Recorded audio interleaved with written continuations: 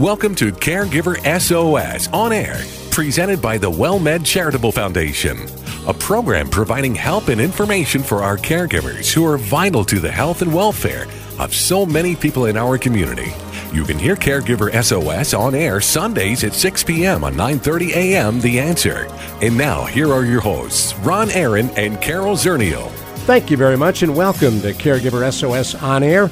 I'm Ron Aaron, along with Carol Zernial. We're delighted to have you on board. Carol is a nationally known gerontologist, chairman of the board of the National Council on Aging, serves as executive director of the WellMed Charitable Foundation, and we come to you every week on Caregiver SOS On Air.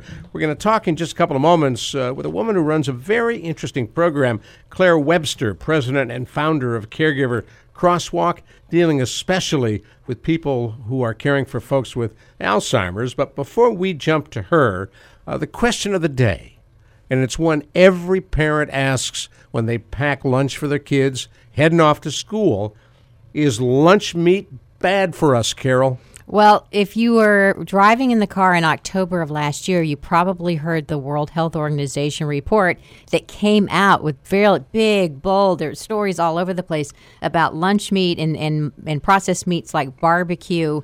And sulfates. Yeah, with the sulfates. And, you know, that they're horrible for you, increase your risk of colorectal cancer by 18 to 36%, depending on how often you eat these meats. So is lunch meat bad for you? Well, yes, but on the good news, before you swear off all of it, it increases your risk by 18%. It doesn't mean that you're 18% more. I'm sorry, your chance of getting colorectal cancer to 18%. It means it runs your risk up by 18%. So that could go from 4.5 to 5.3, just a percentage point over the course of your lifetime. Which is negligible. So that's, smoking is way, way, way worse than eating liverwurst.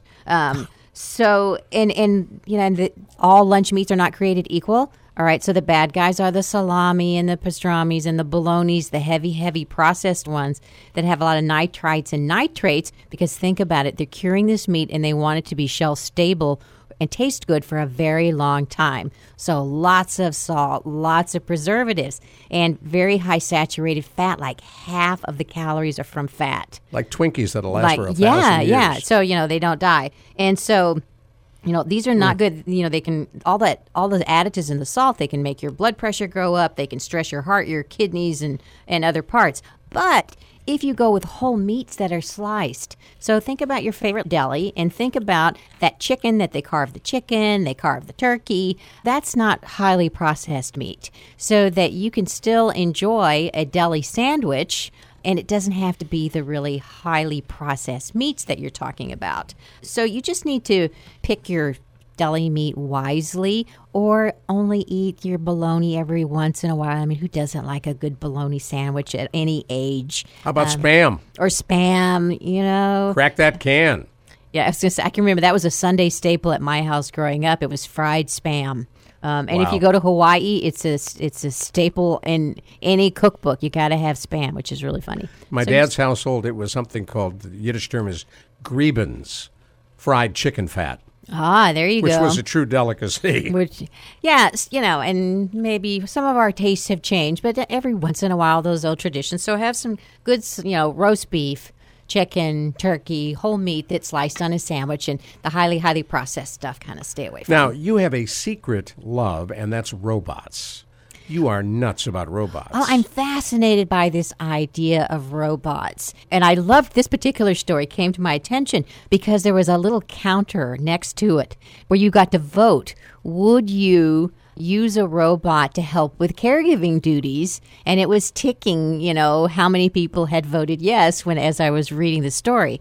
And so at the time, those of us who would like to use robots at some point were getting beat by the people who were not comfortable with robots. So the story is about people's perceptions of robots. And what they did is they actually tested some robot technology out on some people that had mild cognitive impairment and talking to them and their comfort level. And on the downside is that a lot of the things that robots currently do are not much more interesting than things that other reminders can do, like telling you to take your medicine. You don't need a robot for that. No. A pill dispenser will ding. Heck, you can set your phone to have an alarm on it. You don't need a robot for it. For doing the activities of daily living, you can't really transfer you, pick you up, or do anything interesting. So I think that's the problem. I think we don't have robots who are very fun. They're just kind of doing boring things, and that's why people aren't quite ready for it yet. But it's also that fear of human touch, and so maybe I'm not going to feel the warm fuzziness that I get from a real person, but I will remind you about the baby seal from Japan that they used. If you pet it, it would snuggle up with you, it would make purry sounds, its fur would, its skin would respond to touch. I think a lot of us haven't seen some of the sophisticated technology that can be brought to bear, and obviously we don't want to replace humans, but we need to make them friendlier, customer service They got to be friendly and yeah. have more interesting things to do. But right now, we're not ready for robots, I can tell you that. So stay tuned. I'm sure you'll hear more about robots right here. So you have some updates. The Senior Olympics were just in town, sponsored by the Jewish Community Center in San Antonio. You got an update on 80-year-old athletes. Well, here we go again with those 80-year-old athletes who I'm starting to not like them very much, their abilities, or I'm just jealous. This is on the New York Times and Gretchen Reynolds. And they were looking at, healthy muscles in retirement. And so, we've known that if exercise is good for you and it's never too late. But there was a group, they invited a whole group of world-class octogenarian athletes to participate in a study, and they looked at how well their muscles worked and the connectivity. So all of your muscles, we walk and we pick things up and we don't even think about it, but our muscles are connected in our spinal cord somewhere to a nerve impulse that tells it this is what you should be doing. And as we age, we lose those connections. And so we might have that electrical impulse that tells us, okay, now go pick it up. It may stutter or sputter or delay. And so we don't have as fast of reaction time. Our muscles don't work immediately the way that we want them to do. But what they found is that these octogenarian athletes still have those connections in place. They regrow those connections as they die off, and they don't have the loss. They don't have that sputter. And so what they don't know is do you have to be a world-class athlete? Do you have to maintain at that level to make those connections? Or, but they said on the hopeful side is a lot of these people actually didn't start becoming world-class athletes until they were in their 50s. Wow. And so a lot of people listening that are caregivers on the show, hey, that's our age. So maybe it's not too late to get into the exercise groove. And, who knows? You could be an 80-year-old whose muscles work like a 40-year-old. Last week we talked to occupational therapists. Maybe the next time we have them on, we can talk about can you take an 80-year-old and reconnect all those synapses? Well, it gets down to the cellular level. So all of that exercise, it's not something that just happens on the outside. It actually gets down to the cellular level, which I think is fascinating. It's through all of you. Not too many years ago, there was a big push to get folks to wear pedometers that tracked how many steps you take a day. And the magic number was said to be 5,000 steps a day. So the question comes, if you get that many steps, and that number's been raised since, but if you're at 5,000 or a little less, are you really just sedentary? Well, this was a question, again, Gretchen Reynolds in the New York Times. And somebody said, if I don't get my 5,000 steps in, am I sedentary? And the response was, okay, so sedentary is the opposite of activity. And if you're getting 5,000 steps or steps at all, you're not sedentary. And so the issue isn't the 5,000 steps. It's how often during the day do you get up and move? So if you cram in all of this exercise, as we've been talking about, maybe into a 2-minute or a 10-minute or a 30-minute period, and you don't do anything else the rest of the day except sit on your backside, you actually are fairly sedentary. You're more sedentary than you are active. And so now, as if it's not complicated enough, what we're talking about is, and I know that I have a friend who has an Apple Watch, and it buzzes her every so often to tell her to get up out of her chair, move around a bit. And so in addition to, the little Fitbit or whatever you have on your wrist, your Apple Watch that's telling you to move. I have freckles. Yeah, I do too. I'm pointing at, he's looking at me pointing at a wristwatch that does absolutely nothing but tell time. No Fitbit. No Fitbit. But so it's the getting up and down, don't sit all day. So that's sedentary. That's what you want to avoid. And the 5,000 steps, the 10,000 steps. The question is, are you doing more than you used to do? Are you pushing yourself to get more fit and get more exercise and get up more often? This applies to the caregiver and to the care recipient. None of us were created to just sit still. In fact, I've often heard you say that it helps the care recipient and the caregiver if they get out together. If you're taking care of somebody, off the couch, from couch potato to walking is the biggest bang for the buck you can possibly get. Now, last week we didn't get to a topic that I wanted to come back to because you are a flamenco dancer. A very mediocre one, may I add. Yeah, but you do it. And you're out there doing it. And the question would be, is it good for your brain? If you boogie, is it great for your brain? Well, I'm happy to report that this is, again, a study that came out of Aging and Wellness recently in April. And it does say there's been some studies that show that dancing, because you've got to memorize the steps, you've got to move your muscles, you've got to execute, that actually dancing is one of the better things you can do for your brain health and for your physical health. That people who were put into a group and they danced for once a week, I think it was an hour a week for 6 months. They had the dance classes. They showed significant cognitive improvement in attention, concentration, intelligence, nonverbal learning, and memory. So 6 months of dancing and you're like rewiring your brain, looking good and having a good time. So for the couch potato who memorizes TV channels and is able to exercise their thumb flicking from channel to channel, I wonder if there's a benefit there. Well, I don't think you're using your gross motor skills. I think you've got pretty good fine motor movement with that thumb. But, nothing, pick a form of dancing. Is square dancing? Is it ballroom dancing? Is it Zumba? Is it line dancing? There's really a form of dancing for everyone. I love it. And I loved when we did an opening down in Corpus Christi the other day, the new senior center. Flaco Jimenez was there entertaining. And these folks, some of them 80 and 90 years old, got up on that dance floor. That's right. And they don't like to exercise, but nobody ever said anything about dancing. It's exactly right. Up next, we're going to be talking about a woman who spends a lot of her time helping folks deal with issues involved with patients who have Alzheimer's. Claire Webster joins us right here on Caregiver SOS On Air on 9:30 a.m. The Answer. If you're interested in getting fit and you care about seniors who are struggling, the WellMed Charitable Foundation's 2016 5K Run Walk for Seniors is just for you. Doctors agree physical fitness may be the magic bullet for so many health-related issues. So please join us for a family-friendly event Saturday, April 30th at 8 a.m. at the Wheatley Heights Sports Complex on the east side of San Antonio. The event benefits programs supporting seniors and caregivers in our community. And meet special guest, District 124 State Rep Ina Minjares. There will be plenty of food, games, prizes, fitness activities. Hey, it's pet friendly and a whole lot more. Plus, seniors age 60 and over and children 10 and younger run or walk for free. So the cost is just $25 for regular registration through April 27th and $30 on race day. If you prefer to sleep in, it's just $25 for sleepwalkers. It's all at the Wheatley Heights Sports Complex on the east side of San Antonio. To register, go to wellmedcharitablefoundation.org.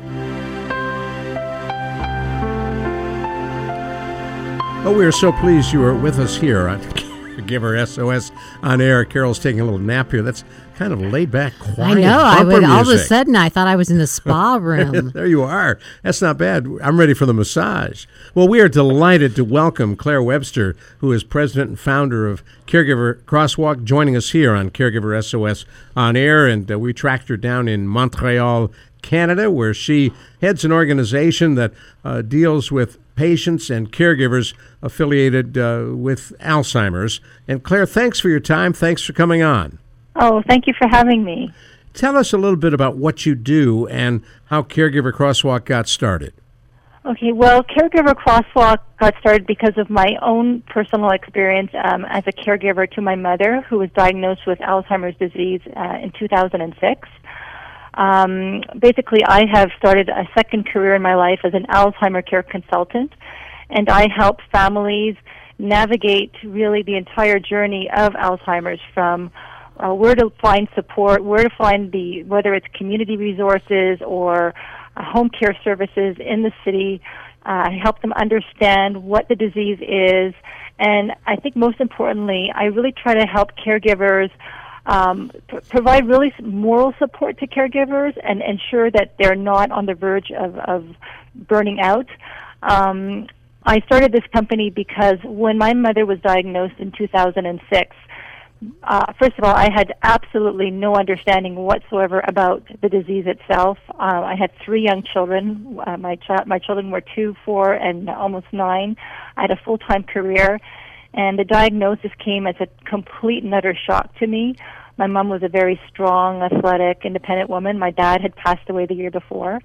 And when I got the diagnosis, basically the neurologist at the time said to me, she has Alzheimer's disease. Is she still driving? And I said yes. And he basically just picked up the phone, canceled her license, and then wished me luck. Let me ask you a question. How did she come to go to a neurologist to be analyzed and examined? What brought you to bring her there, or did she do it on her own? Oh, no, she didn't do it on her own. Well, she started, many people think that Alzheimer's disease is about memory, and it's really, it shows itself in different ways. My mother had absolutely no issues with memory. It was really behavioral. My mom was a caregiver to my father my entire life. My father was mentally fine, but had a lot of physical ailments. So my mother had a very stressful life as a caregiver. And so after he passed away, she started showing all kinds of different signs, like she was depressed, she was very moody, irrational behavior, and I honestly did not know where to bring her. So I brought her to a GP, a general practitioner, and then he recommended that I take her to see a neurologist, because otherwise I would not have known where to go, what to do. I wasn't informed, I had no knowledge about the disease. So when she started behaving oddly, I really thought she was going through some very severe depression. And so when the neurologist basically said to me, he performed the Folstein test and said, this is Alzheimer's, I was completely caught off guard. Well, I think go ahead, sorry. I was just going to say, I think you make a really important point about, your mother's behavior, because one of the things that people don't realize, many people don't realize, is that personality doesn't change as we grow older. You may not be as strong as you used to be, you may gain weight, you may have some physical problems, but personality and that decision-making function, all of that, if that changes, especially if it changes in a fairly short period of time, something is wrong, and that's a warning flag, just like it was with your mother. Exactly. And my mother also, she came from the generation where my father was the one who had paid the bills and took after all the finances. So when he passed away, the fact that she wasn't able to manage too much of that wasn't overly an alarm for me. But when I started going through her papers and her things, realizing that, she started giving to the same charity 5 times a year, or, I went into her apartment, and every single, those strawberry, blueberry plastic containers, she hadn't thrown them out in about 10 years. The food in her fridge that had been expired, and the way she was speaking to my children. My mother was the most wonderful grandmother and always was there to help me out babysitting. And then all of a sudden, when she started screaming at the kids and calling them names and just very irrational, that'd be a red flag. Yeah, it was a red flag. And also just withdrawing socially. If I would take her with me to, whether it was like a family gathering, my mom would go off into another room and just be sitting on the couch alone. Also just in terms of how she was walking or approaching stairs, how she was getting in and out of cars. Very, very odd change. And then, slowly but surely the other signs, missing words. And that's when I knew really that, okay, something, I had thought maybe she had suffered a minor stroke or something. Now, was she competent enough when you got the diagnosis? She knew what the diagnosis was, and how did she take that? She was furious. My mother's from Finland, and Finns are very, very proud people. And, there still is a very big stigma around the disease. She knew what the term meant, but she was furious. She resented me so much. Now, I am an only child. I don't have any brothers or sisters, so all the weight of everything that was going on was on my own shoulders. She did not handle it well at all. She did not want me to tell anybody.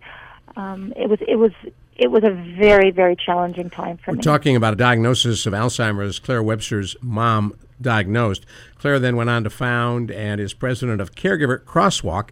I'm Ron Aaron. You're listening to Caregiver SOS on air. Carol Zernial, our co-host, is here. And as that diagnosis comes down, you're totally flabbergasted. Your mother's angry.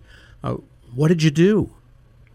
Well, the first thing I did was say, now what? Because I really didn't know. I mean, there's really a big now what. I have to say that I was very surprised that there was no, when a patient is diagnosed with cancer or heart disease, the doctor literally writes a prescription and says, you need care, you need to go now for chemotherapy, or you need something. There was absolutely no prescription for me and for my mother as to what to do next. So my reality, the first thing was my mom was living alone, and I knew that she would not be able to come and live with us. I didn't know. It was very clear that she was no longer able to live alone. So I had to start researching where could I move her to? And I'm not saying, long-term care facilities. At this point, it was more like independent living for seniors. I started to look at the areas. I started to. I literally went home, went on the web, started researching what is Alzheimer's disease, what should I be expecting, and something that nobody had told me. I found it very quickly, but reality kicks in, and it was like, do you have the power of attorney? Do you have the mandate? And I was like, what is that? What's power of attorney mandate?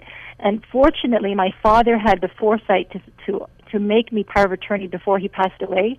I think he had an inkling that something was up, but if I hadn't had that document, I don't know if you call it the same thing in the States, but the power of attorney, the mandate. And that was on her as well as your dad, right? Pardon? The power of attorney was for both your parents. Yeah. I was lucky to have that because it would help me to make a lot of decisions on behalf of my mom.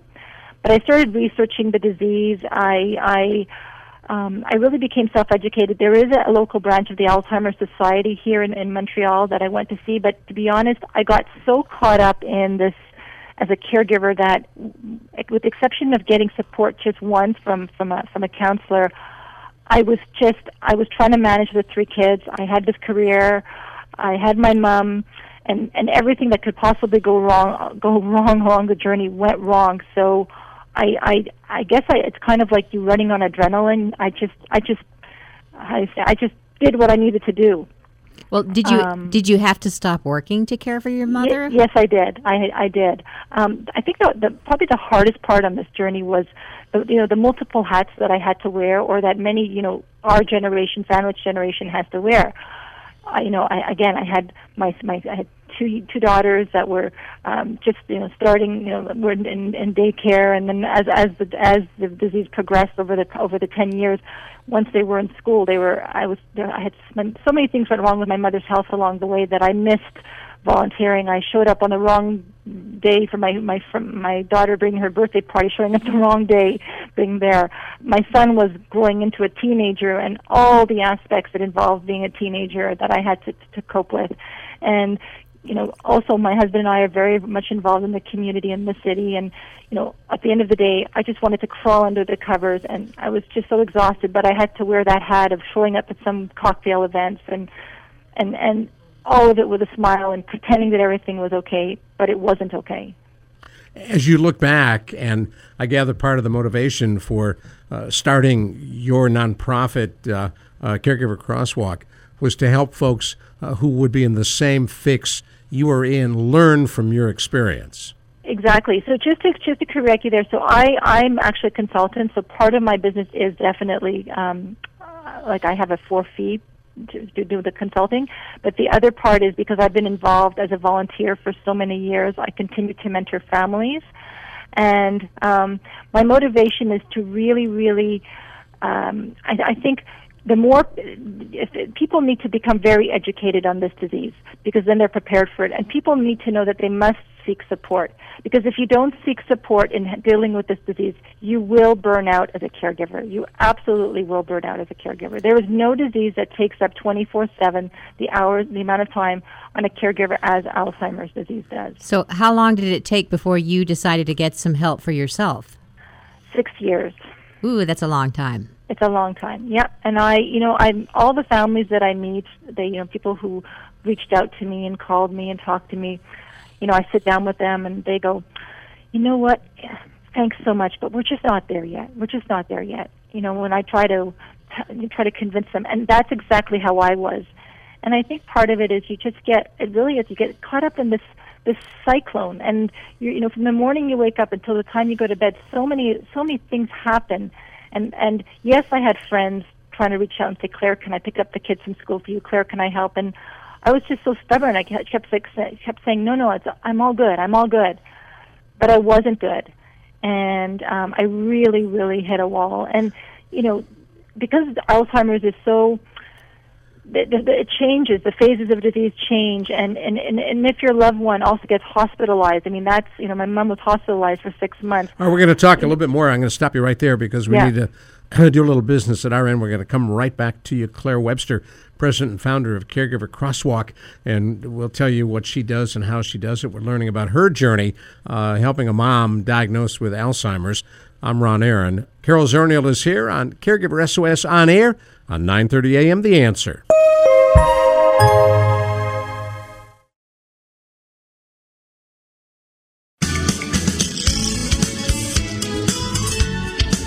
This is a journey that too many Americans and folks around the world, Canada and elsewhere, are going to take, helping a loved one who is diagnosed with Alzheimer's. And we're learning from Claire Webster, president and founder of Caregiver Crosswalk, what that means. I'm Ron Aaron, along with Carol Zernial. And Claire, Carol's got to jump to a meeting, so I'm going to turn this over to her for a moment before she has to leave the studio. All right. Well, talk a little bit about Caregiver Crosswalk. How did you come up with a name? What does that mean? Well, I think all caregivers get to that point in the road where you really don't know where to go. And so the crosswalk, I feel like I'm the crosswalk where I can just take people by the hand and really help them along the right path to getting the right support that they need. I've become, at least in our city, I've become a walking encyclopedia of resources, knowing where to tell people to turn, whether it's how to navigate in Montreal. If you want to get into a government-funded facility, that you have to navigate a certain system. There's all kinds of different services, but I've taken the time to personally meet the owners of the different home care providers so that I can pair up my clients with the right home care provider. But also, I really consider myself a safe haven, a person that a caregiver could come and speak to and just share their innermost feelings and just be completely vulnerable with me because I'm vulnerable with them. I share my journey with them so they feel safe to say, I'm angry, I can't take this anymore, I can't do it anymore. And by talking to somebody who's lived the same journey, I really feel that people have been able to open up to me over the past many years. So you function like a therapist on the one hand and a social worker on the other. Without the degrees, but somebody who's really lived the journey. And I think, I've had many coffees in coffee shops with people over the past years, and I've kind of become known as the Alzheimer's lady in Montreal. But I felt that by becoming, by founding my own company now, it'll just give me bigger reach, especially via social media, and bigger reach to help many more people, no matter what city they're in. So have you found any trends yet in your work? I mean, what is it people come to you most often for? Is it to listen? Is it to learn what questions to ask? It's really to have someone that they could, just really bare their soul, or because they haven't been educated about the disease. And for instance, how come my loved one doesn't want to shower anymore, or how come they just don't listen? Or I find once the people get the diagnosis, the doctors, I don't know how it is in the States, but I find here they're not educating people on really what happens to that person when they become diagnosed. So every phase along the journey, and when the disease changes, people don't know what to expect. They don't realize that their loved one is going to go through not only the cognitive changes, but also the physical changes that happen. So there's that part, and the exhaustion, or just sometimes the one part that I find is a trend, which I find really disturbing, is the number of people who've been diagnosed, whether it's a year or 3 years or 5 years, who are still driving. To me, that I'm finding, I really try to talk through with the caregiver that you cannot allow your loved one to continue driving. That's the part that really scares me. Now, you said in Canada, your mother's physician, was able to call and get your mother's license pulled. Yes. But that doesn't necessarily stop her from driving. Well, it would here. It would, but not every physician does that automatically. They should, but they don't. I'm saying a lot of people drive without a license anyhow. Yeah, I mean, my mom. I mean, I actually also took away the keys to make sure, and I sold the car very quickly. Within 2 weeks of the doctor doing the diagnosis, I took away the keys and sold the car. And that's hard, and that's probably the hardest part for people to deal with, is telling their loved one, taking away their independence. And it is very difficult for people to do that. I have to say that's the number one thing that people are afraid to do. But I look at that. My mom had 2 previous car accidents before her diagnosis, and I would always think that if she continues driving, not only her own life is at risk, but she's putting so many other people at risk.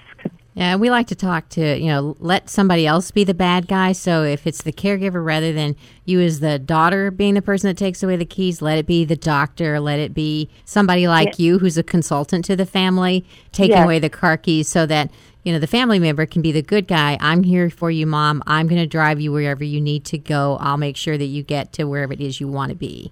Yeah, and there are occupational therapists, I'm sure you have many of them too, who specialize in assessing and driving assessments. In fact, we interviewed 2 on our previous show a week ago here on Caregiver SOS On Air.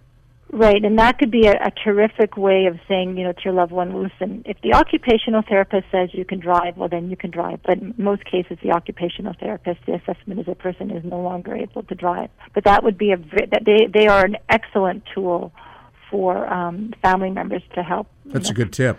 So you talk about it with your the work that you're doing, that you make you help them make a plan. So is this something? Is it short term? Is it long term? Is it all of the above? Well, it's according to what the families need. It really is according. I mean, there's so many different. I mean, sometimes I met a woman last week whose husband was diagnosed 2 years ago, and for 2 years they really tried to keep it quiet. They didn't want anybody to know.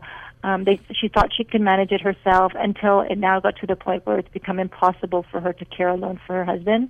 So I met with her. I recommended some really good local community resources where she can go and get some spousal support. And I recommended an occupational therapist who does driving assessments. I would recommend, she has already somebody at home, like a housekeeper helping her out, so a place where that person can go and get some training in caring for someone also as a third-party caregiver. But it's all different situations. I had one case where a daughter called to me. Her mother is ill, and the father has Alzheimer's, but they're absolutely refusing any type of care or support. But the daughter is the caregiver to both her parents. And I tried to make an intervention with the family, but at the end of the day, I can offer support and guidance. But if the family isn't ready to make that to really help themselves, I kind of get blocked. Well, and sometimes you have to give caregivers permission to say no. Yeah. Sometimes it's I can't do this for you. You can't rely on me. You can't rely on me to be there 24/7 to take care of both of you. It's we have to give, and that's another great thing that somebody such as yourself, who's coaching caregivers, can give them permission to set boundaries and to learn to say no, so that they don't just wear themselves out. Talk to us about. Go ahead. What I'm I sorry. do really, what I really do too, is I talk to people about, because this caregiving took a really heavy toll on my own health, and it had a ripple effect on my children. I mean, my youngest daughter started suffering from very severe anxiety, seeing the stress it took on me, seeing the ambulance coming at home to get their mother. Because at year 6, I had pushed myself so much that it took a toll on my heart.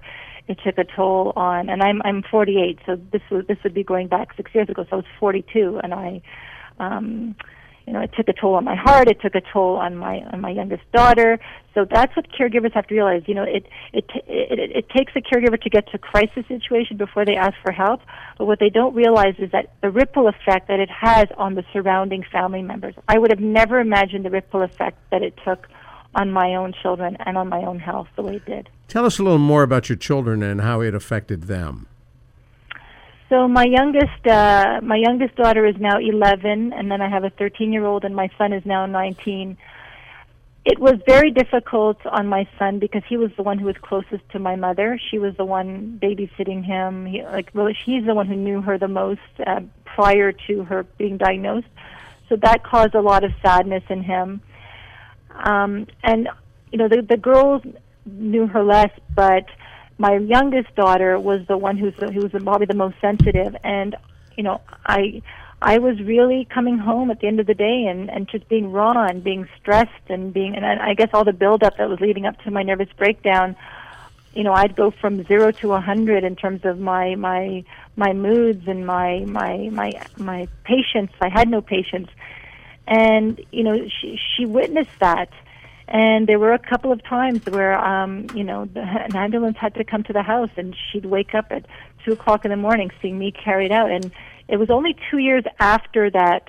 I would say 2 years, maybe it was only 2 years ago, actually, when I'm saying 2 years ago, that she recalled when she was 5 years old how Mummy had gone away with the ambulance. So she just started remembering and talking about things. But I think at the same time, as a woman, they have witnessed their mother come from a crisis situation and been able to rebuild myself. I guess it's shown them that life is not easy. Life is a journey.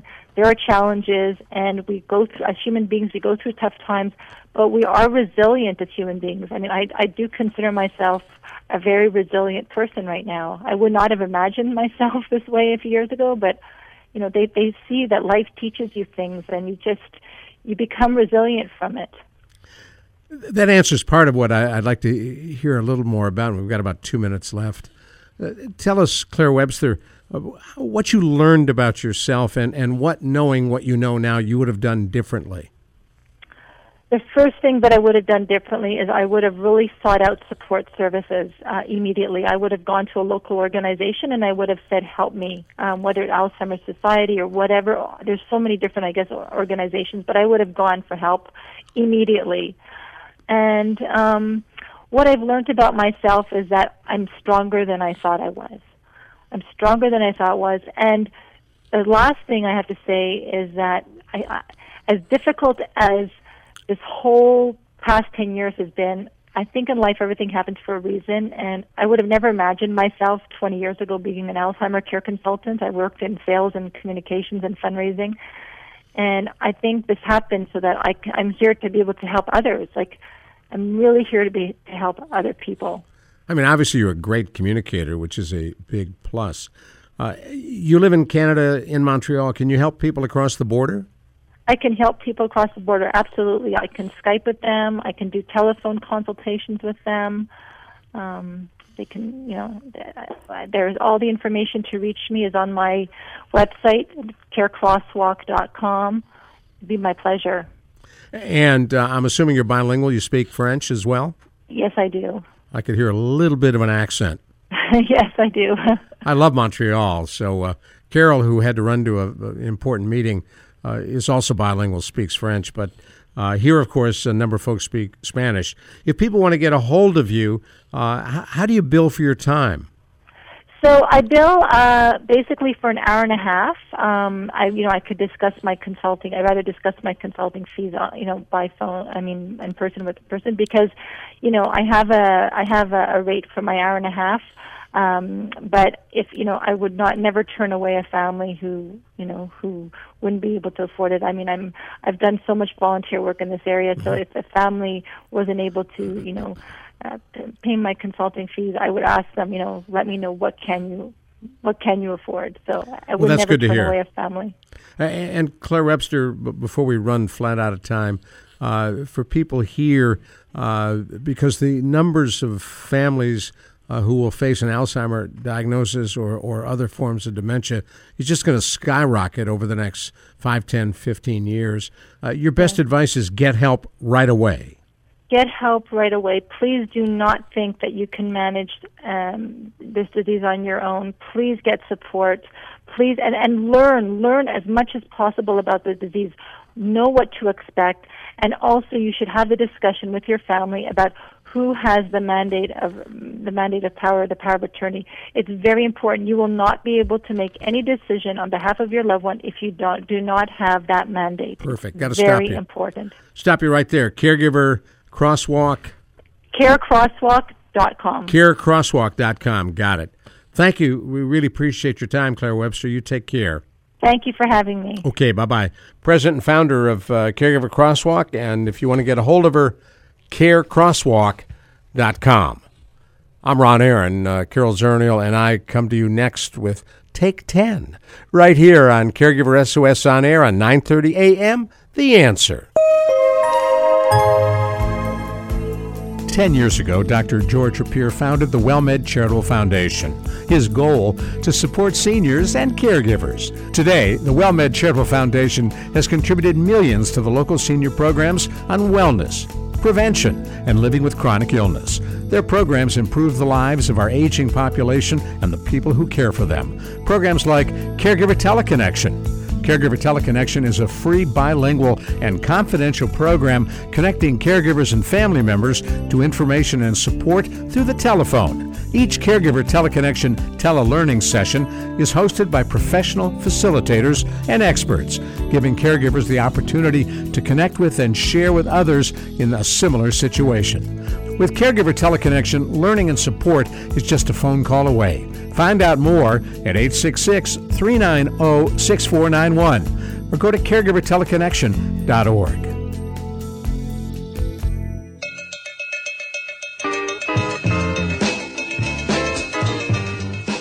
Well, thank you so much for sticking with us here on Caregiver SOS On Air. We end each program with Take 10, featuring Carol Zernial and Dr. Jamie Heisman, a nationally known psychotherapist and expert on caregiving and addictions. I'm Ron Aaron.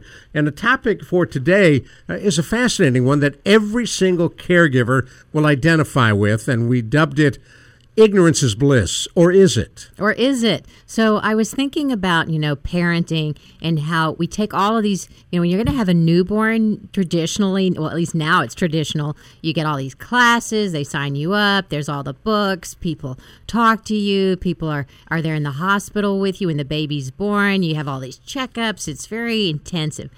But with the caregiving, a lot of times it creeps up on us. It's at home. It's away from other people. You may or may not be seeing a doctor about a situation. And so, Jamie, I'm just wondering, there seem to be a couple of different camps.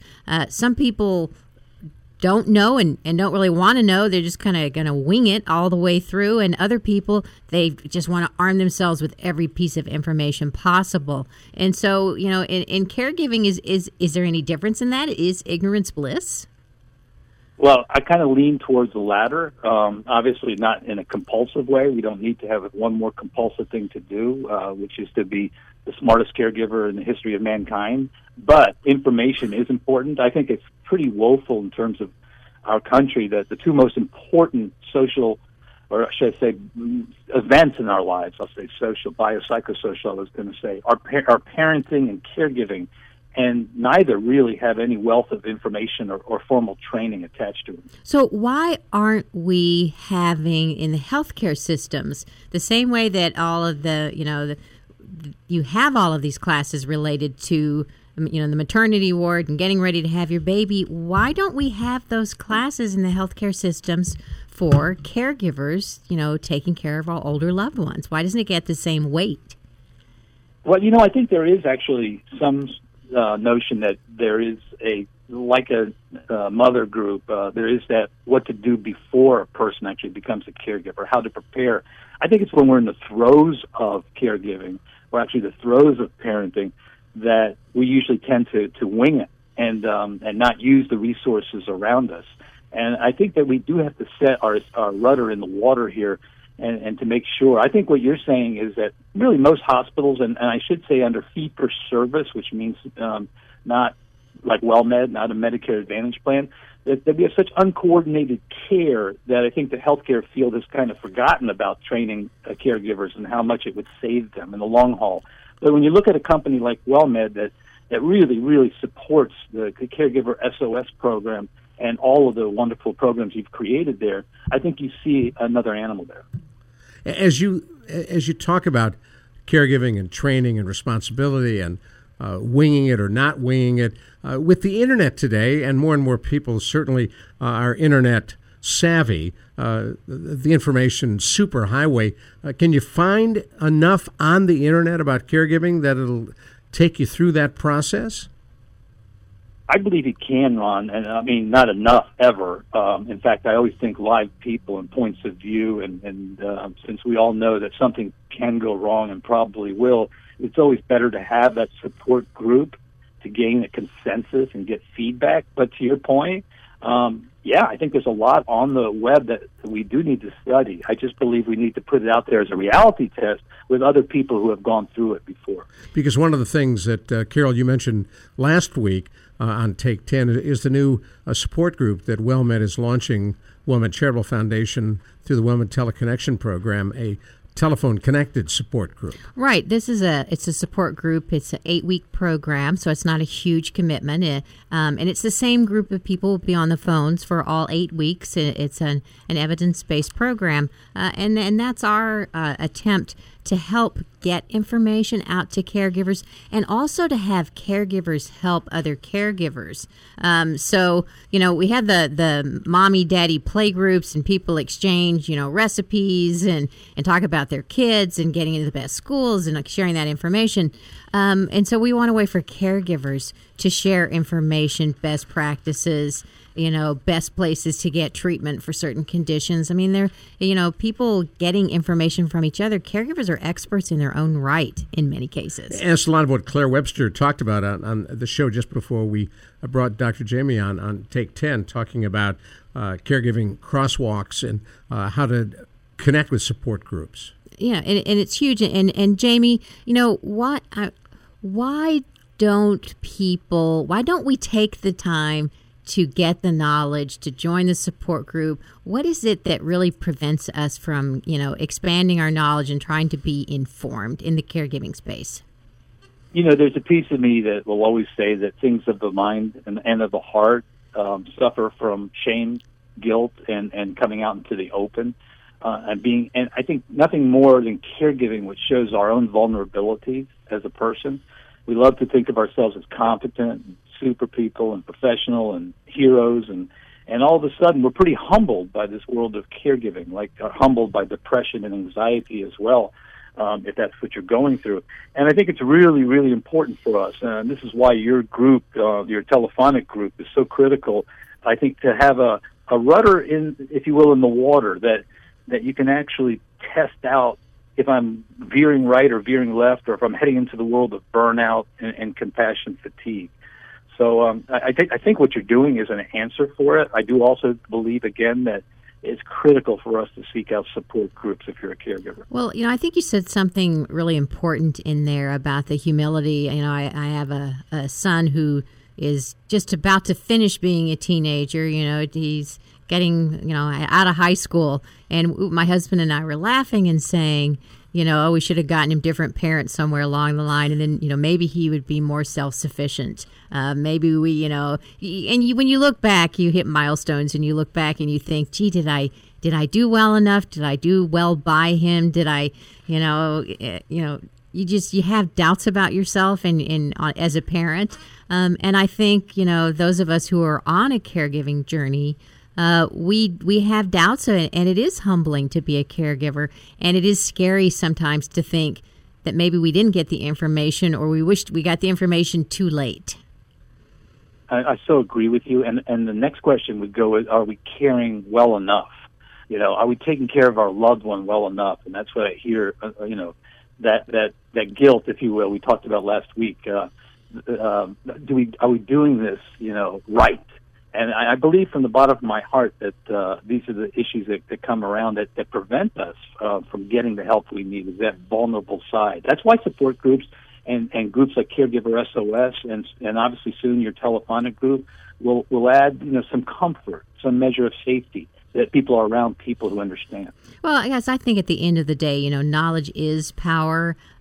Making informed decisions, particularly when you're dealing with people's health care, and in the caregiving space, you may be called upon to make some tough choices or to help make decisions about treatment. Right, Ron?